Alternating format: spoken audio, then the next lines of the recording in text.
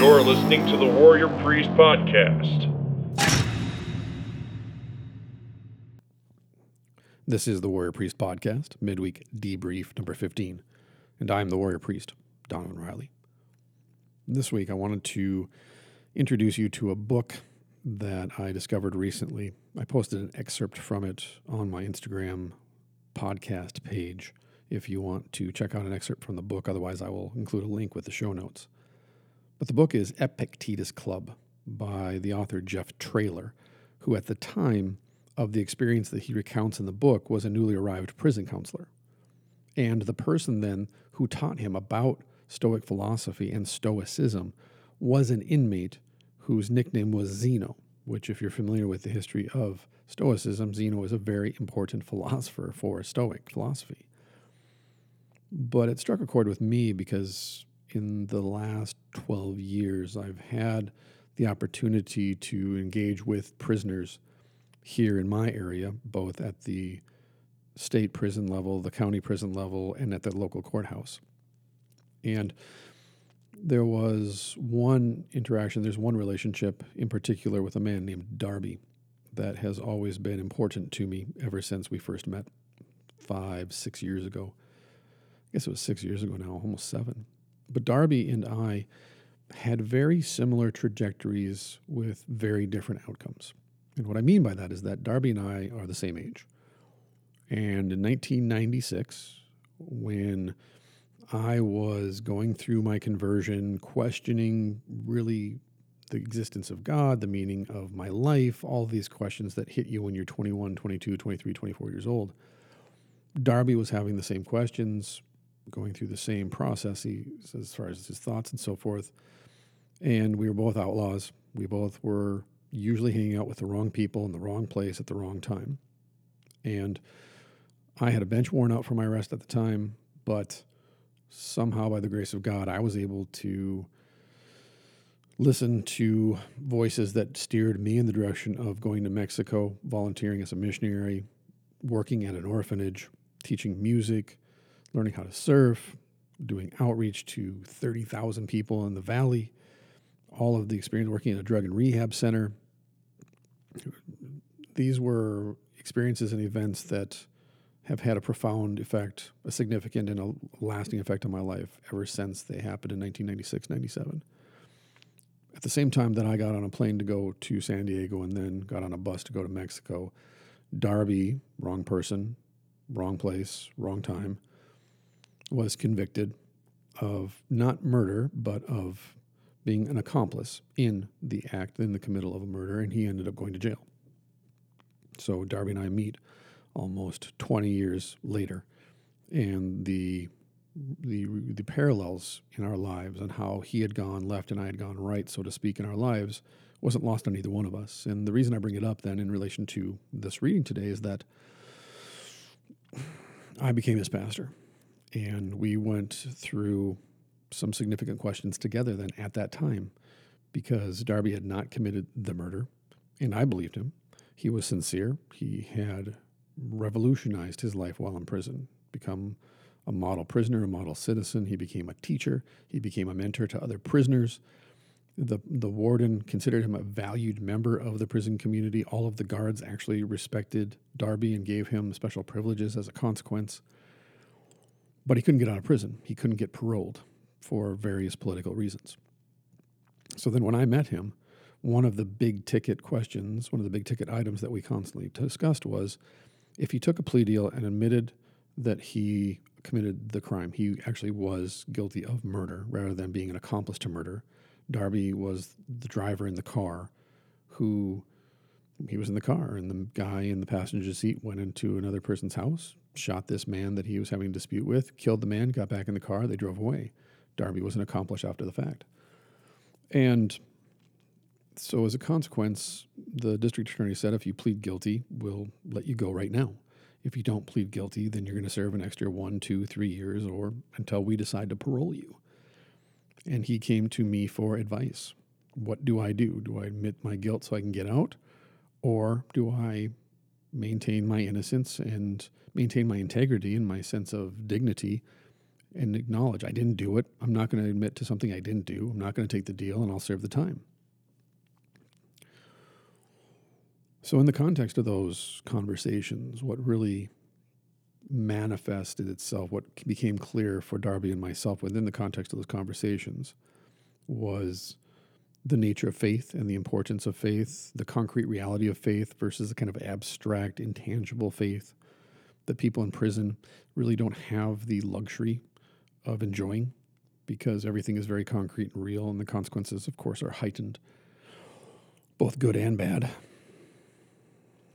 So we had that conversation, and as a consequence, what manifested from those conversations is I said to Darby one day, listen, there are people in here that you meet. There's people in here that I know.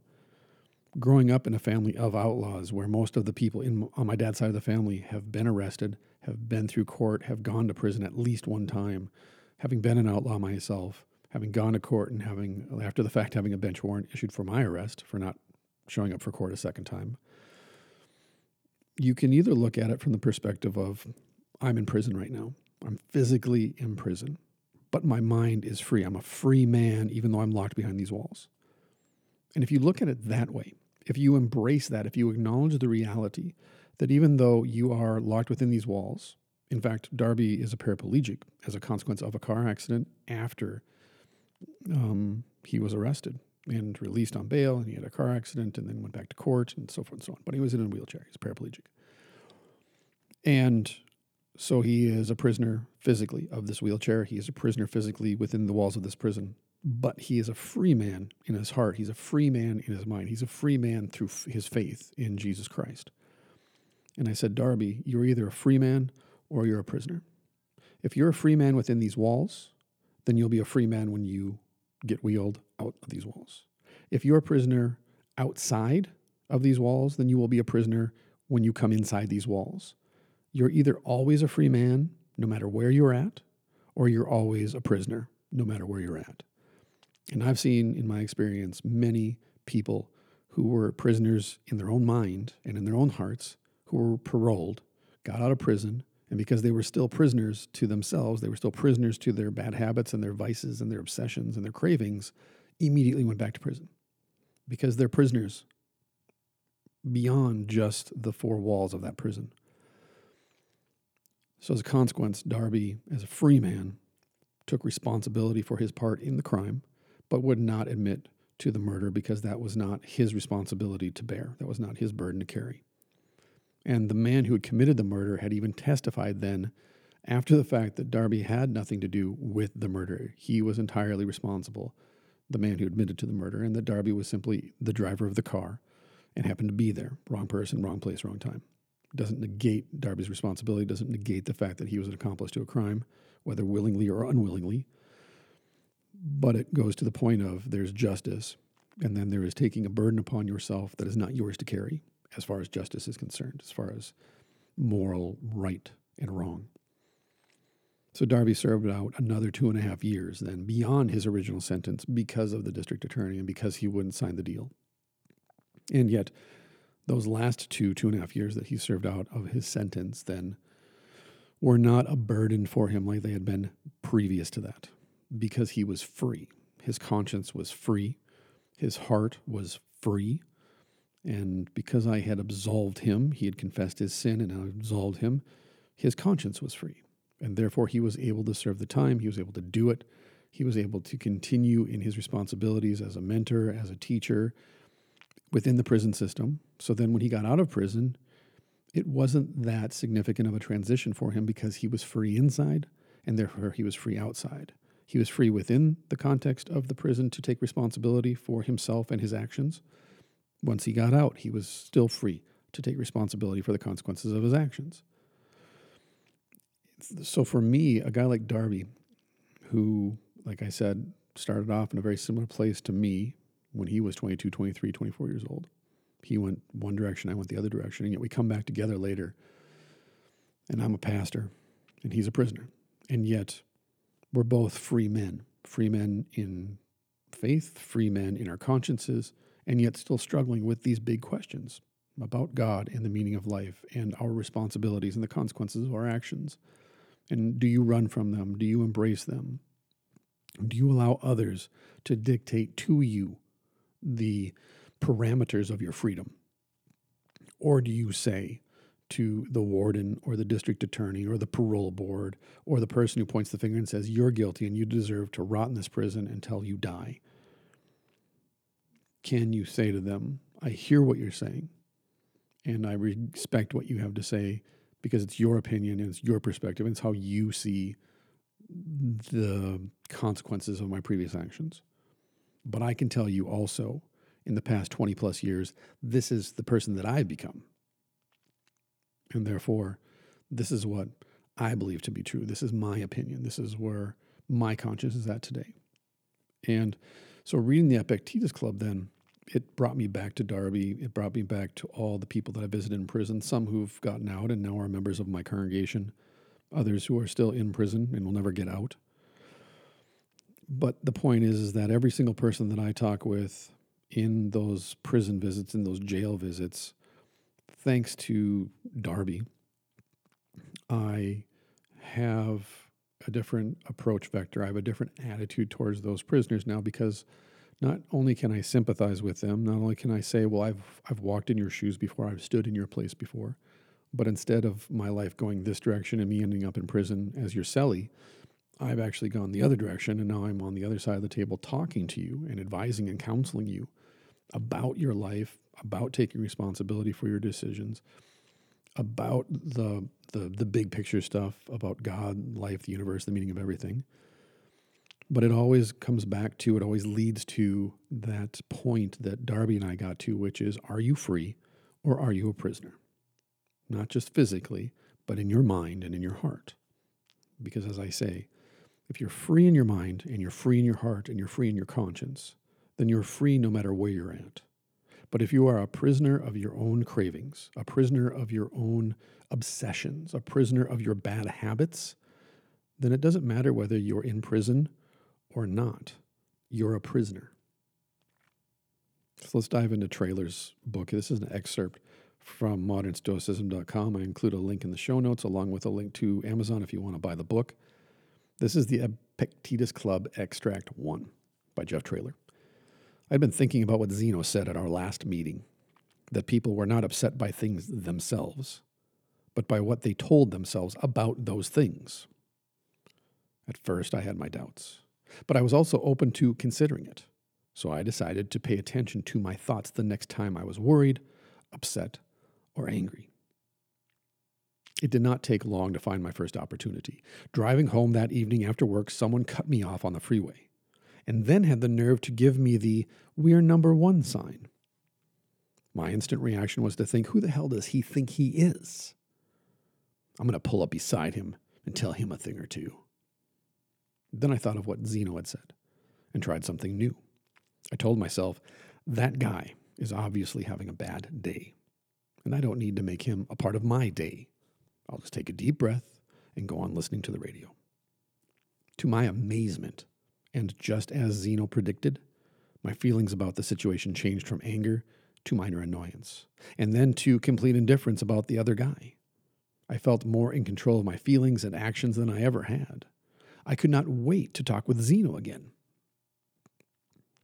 So it's interesting, at the very beginning of this excerpt, Zeno, the inmate, is explaining to Trailer, the prison counselor, who's technically a free man, that he's a slave to his own emotions. That is, Trailer is. He's a slave to his own emotions. He's a slave to his own habits and attitudes. And Zeno, the inmate, is the free man telling the supposedly free man, you're a slave to your desires, man. You're a slave to your emotions, slave to your habits. Break them.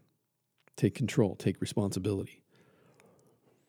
So Trailer continues, when Friday rolled around, I stopped by Zeno's house. I preferred thinking about it that way. For our chat, and found him reading a little book with the strange title Enchiridion.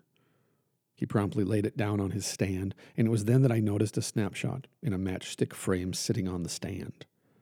In the photo, one could see Zeno smiling broadly, surrounded by boxing promoter Don King, former heavyweight champion Joe Louis, and someone I did not recognize. Zeno explained that the photo had been taken about a year earlier, when Don King brought ABC, Wide World of Sports, to the prison to televise some professional bouts on national TV. King's entourage included Joe Louis, one of America's greatest heroes, and an unknown young boxer named Larry Holmes. Don told me to be sure to get Larry in the picture. I didn't know who he was, but Don said that he would one day be the heavyweight champion of the world.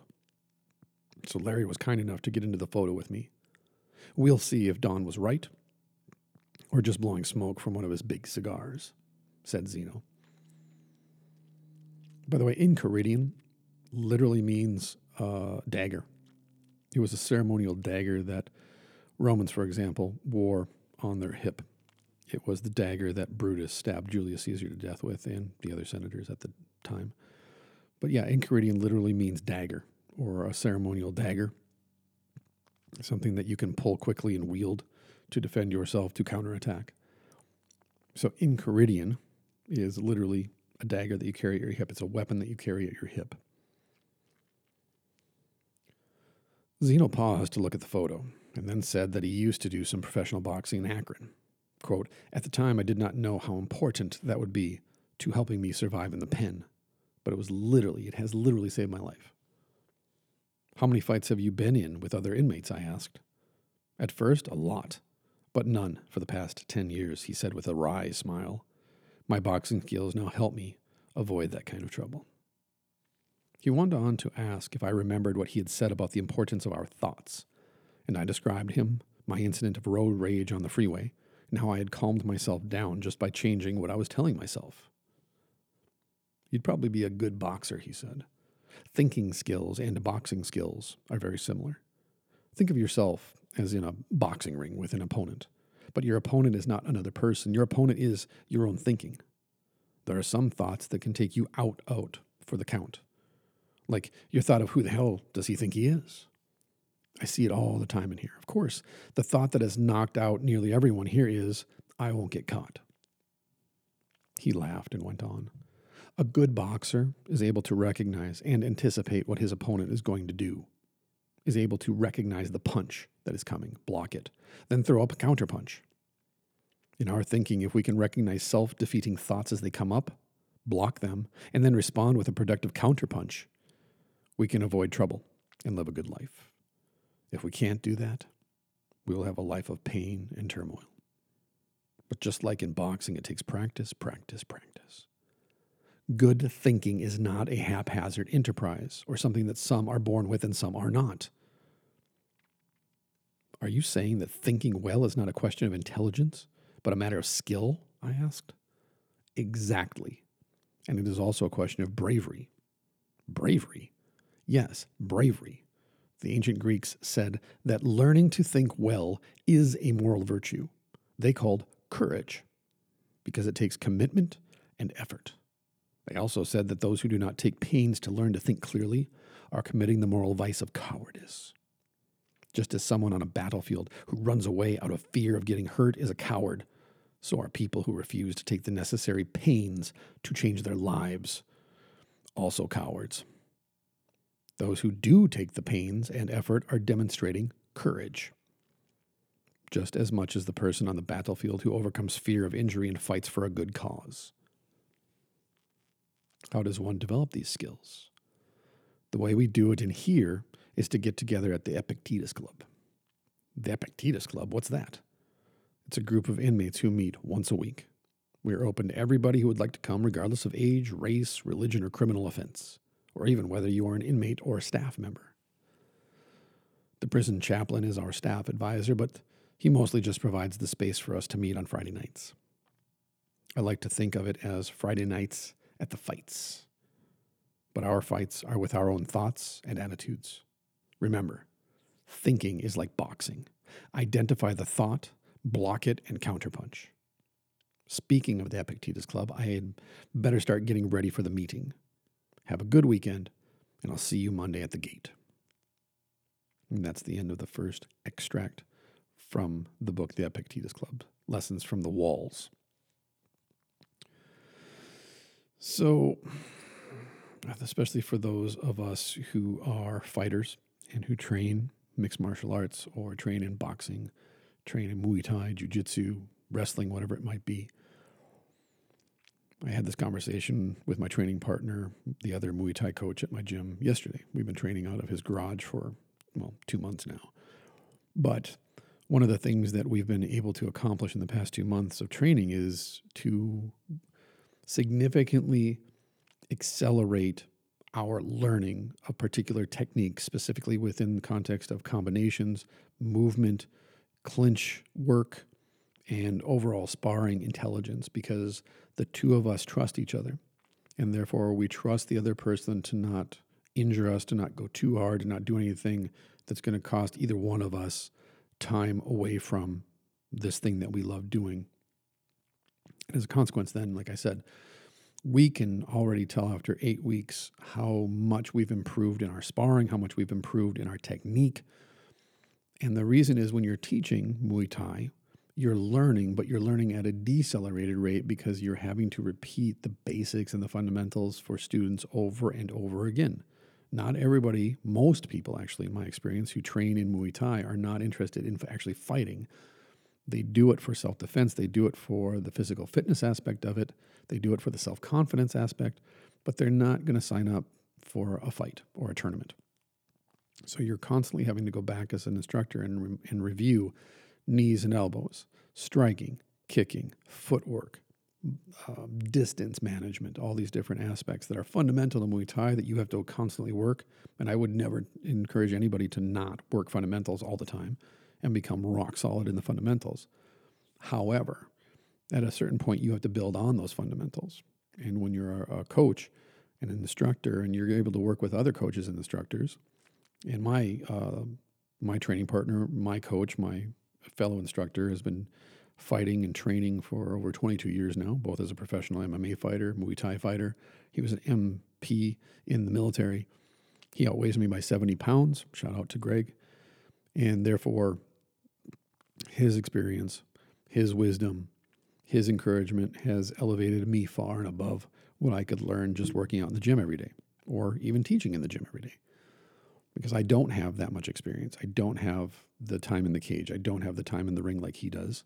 Therefore, what he's able to impart to me elevates my game, elevates my learning, and as a consequence, then he can work what he needs to work because he's brought me alongside of himself. And therefore, we're both improving simultaneously. And as we were talking about yesterday when we finished, right now in jiu-jitsu with my Apocalypse buddy, because we're not able to necessarily study technique, learn technique in the gym, roll with multiple partners, it's just the two of us, we're doing a lot of repetitive techniques, fine-tuning the guard pass, fine-tuning side control, fine-tuning certain submissions that we really want to sharpen. And yet, because we're rolling together all the time, we're so used to each other that it's easy to fall into habits and patterns with the other person because you can become comfortable. So in a strange sense, my jiu-jitsu has slowed down to a certain degree, whereas my Muay Thai training has accelerated as far as learning and technique and so forth. That's not bad. It's just the point being then that what I can tell then is from the Muay Thai training and how that's translated into the rest of my life, along with the jiu-jitsu training, is in Muay Thai, you're always thinking. And there's, even when you're clinching, you're working leverage, you're working different approaches from within the clinch. You're trying to manipulate arms and elbows and shoulders and heads and hips and knees and so forth. All of this is happening simultaneously in two-dimensional space versus grappling, which is more of three-dimensional space. But you're always thinking. And you cannot allow yourself to become emotional. You cannot allow fatigue, for example, when you're sparring. You can't allow that fatigue to diminish the technique and then fall back into old habits and old patterns because you're not focused, you're not thinking, and therefore you're not acting properly and you're not executing on the technique.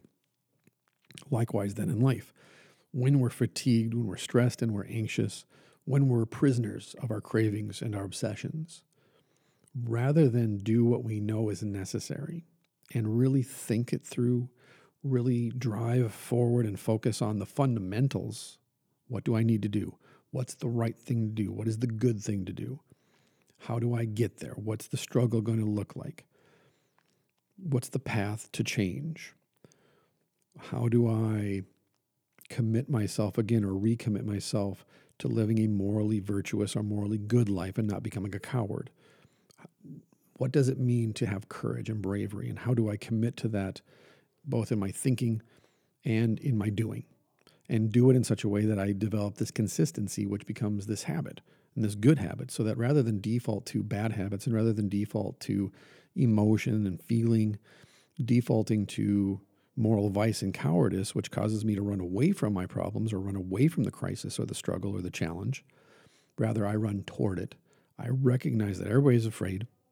Everybody's afraid of being in prison and not being able to get out. Everyone's afraid of not being able to overcome that challenge or that struggle. Everyone's afraid of falling back into those bad habits, those addictions, but rather to overcome that fear of injury, overcome that fear of relapse, overcome that fear of going back to prison, whatever that prison is, and rather fight for the good cause, fight the good fight of faith, fight for yourself, fight for your family, fight for your friends, fight for your teammates, fight, because to not fight is to exercise cowardice. It's to quit. It's to run away, which is definitely the easy downhill path. Running away is always the easier method. And in a street fight, 100% I tell people, your first and most effective self-defense in a street fight is to run away from the fight because there's so many variables. But when you're fighting with yourself, you face yourself. You face your fears. You overcome those fears of personal injury, of emotional trauma. You overcome those bad habits you've developed, and you recognize and you acknowledge to yourself the way forward is the way of freedom, and the way back is the way of slavery and imprisonment. So do I want to be a prisoner, or do I want to be free? Do I want to be a free man and woman in my thinking? Do I want to be a free man or woman in my heart, in my conscience? Or do I want to be a slave?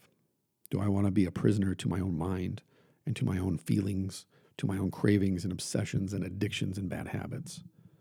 What do I want? Do I want to be free, or do I want to be a slave? And then how do I fight that fight? How do I accomplish that fight? And for me, Muay Thai and Jiu-Jitsu and mixed martial arts, they prepare me. Those are the fundamentals of life. And therefore, I can't stop training Muay Thai and Jiu-Jitsu, because that would mean to be giving up on the fundamentals that prepare me for life. Those are the fundamental techniques for life that when I learn them in Jiu-Jitsu and I learn them in Muay Thai, they are immediately applicable to the rest of my life. And therefore, I can't just quit and say they're not essential and they're not necessary. I can't let other people, whether it be a governor or the media or my neighbor's opinion, deter me from doing what I know is essential, what I need to do to be equipped to fight the good fight.